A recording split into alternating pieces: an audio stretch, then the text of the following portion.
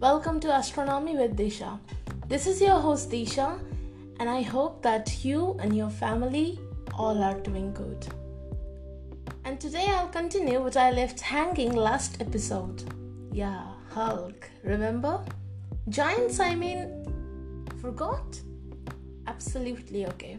I'll explain. Don't know what that mean? Then quickly go and listen to episode 2 ASAP before coming back. So I hope you already know the rituals. And if you are new to the family, then I'm going to tell you the rituals. It is that you all sit with your friends and family along with popcorns before I start the story. Ready? Okay. Giants. What are they? Of course not Hulk, but something like that. Big. A giant planet is any planet much larger than Earth. They are usually primarily composed of low boiling point materials, gases or ices, rather than rock or other solid matter. But massive solid planets can also exist. There are 4 known giant planets in the solar system: Jupiter, Saturn, Uranus, and Neptune. Many extrasolar giant planets have been identified orbiting other stars. That is no doubt the easiest explanation. Giant planets are further divided into gas giants and ice giants. A gas giant is a large planet mostly composed of helium and/or hydrogen. These planets, Jupiter and Saturn in our solar system, don't have hard surfaces and instead have swirling gases above a solid core. Gas giant exoplanets can be much larger than Jupiter and much closer to their stars than anything found in our solar system. So basically, the main thing is that they are composed of gases like hydrogen or helium. Now, ice giants.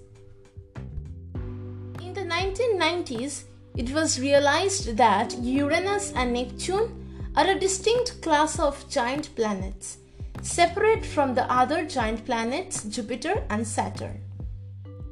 They have become known as ice giants. Their constituent compounds were solids when they were primarily incorporated into the planets during their formation, either directly in the form of ices or trapped water ice. Today, very little of the water in Uranus and Neptune remains in the form of ice. Instead, water primarily exists as supercritical fluid at the temperatures and pressures within them. Uranus and Neptune consist of only about 20% hydrogen and helium by mass compared to the solar system's gas giants, Jupiter and Saturn, which are more than 90% hydrogen and helium by mass. I know this is wiki info, but I think nothing describes ice planets better than they do. See, one thing is clear, that ice giants are, or let us say, were made of ice. But now water doesn't exist in the form of ice. Now water exists as supercritical fluid. Wait, what is that?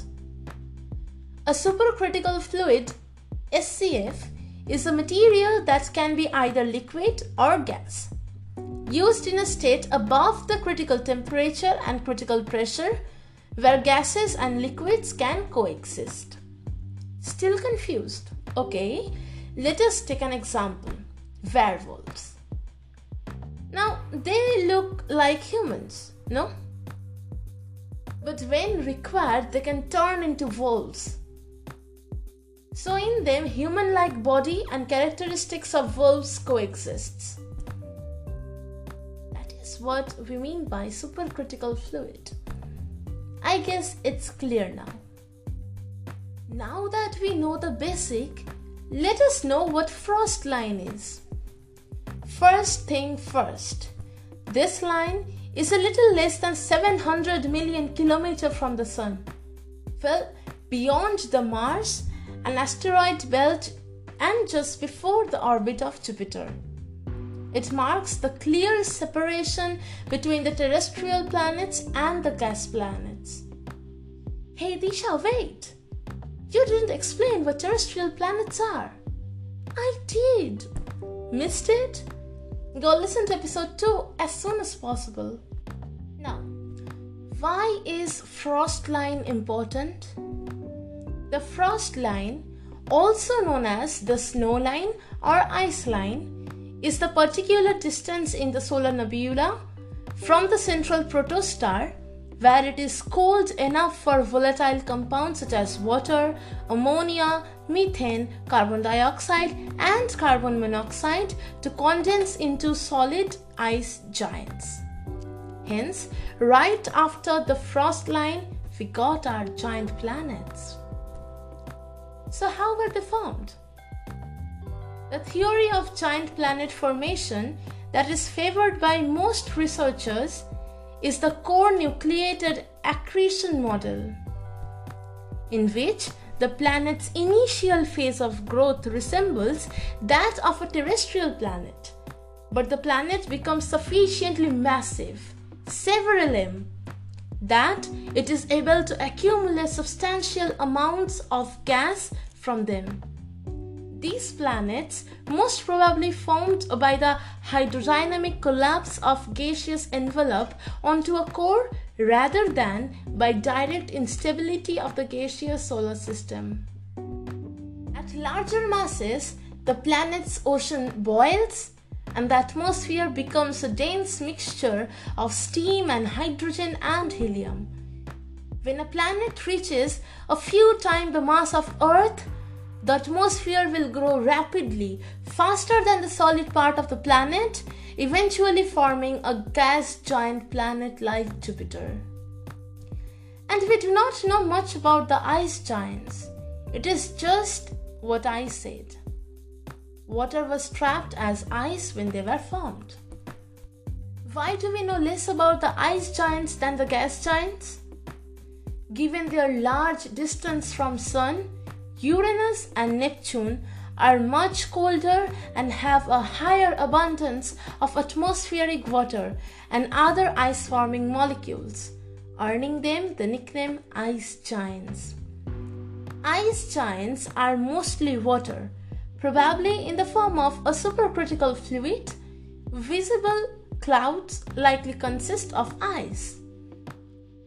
They are distant and are hard to observe and explore very efficiently with our current technology.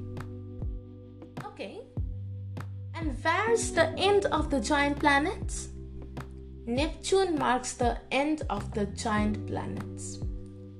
What's after Neptune? Pluto, right? Now there's a very interesting fact that I want to share with you guys. A Yale News of 25th October 2000 stated, and I quote, "A new minor planet measuring about 400 miles in diameter and located between Neptune and Pluto in the outer rim of the solar system has been found by Yale astronomers. Because of its small size, 1/4 the size of Pluto, the planet is known as planetoid or Plutino, meaning little Pluto." Whoa, a planet! You didn't know that, right? A planet called Planet 9 is said to be there after Neptune. But is that what Yale calls Plutino? At least I am not sure. And what about Pluto? Where is it? In the frost line? Yes? No? That's a story for another day. There's a recent turmoil regarding this. Some says Planet 9 is nothing but an illusion. Some says it do exist. It is a hypothetical planet. As of February 2021, no observation of Planet 9 has been announced.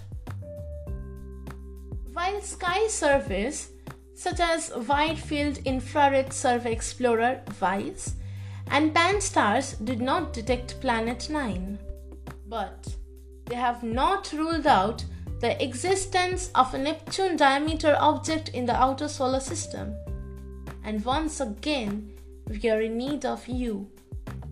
We need you all to help uncover the mysteries.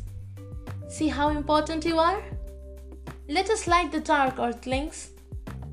This podcast was brought to you by Disha. Keep an eye for upcoming episodes. Thank you.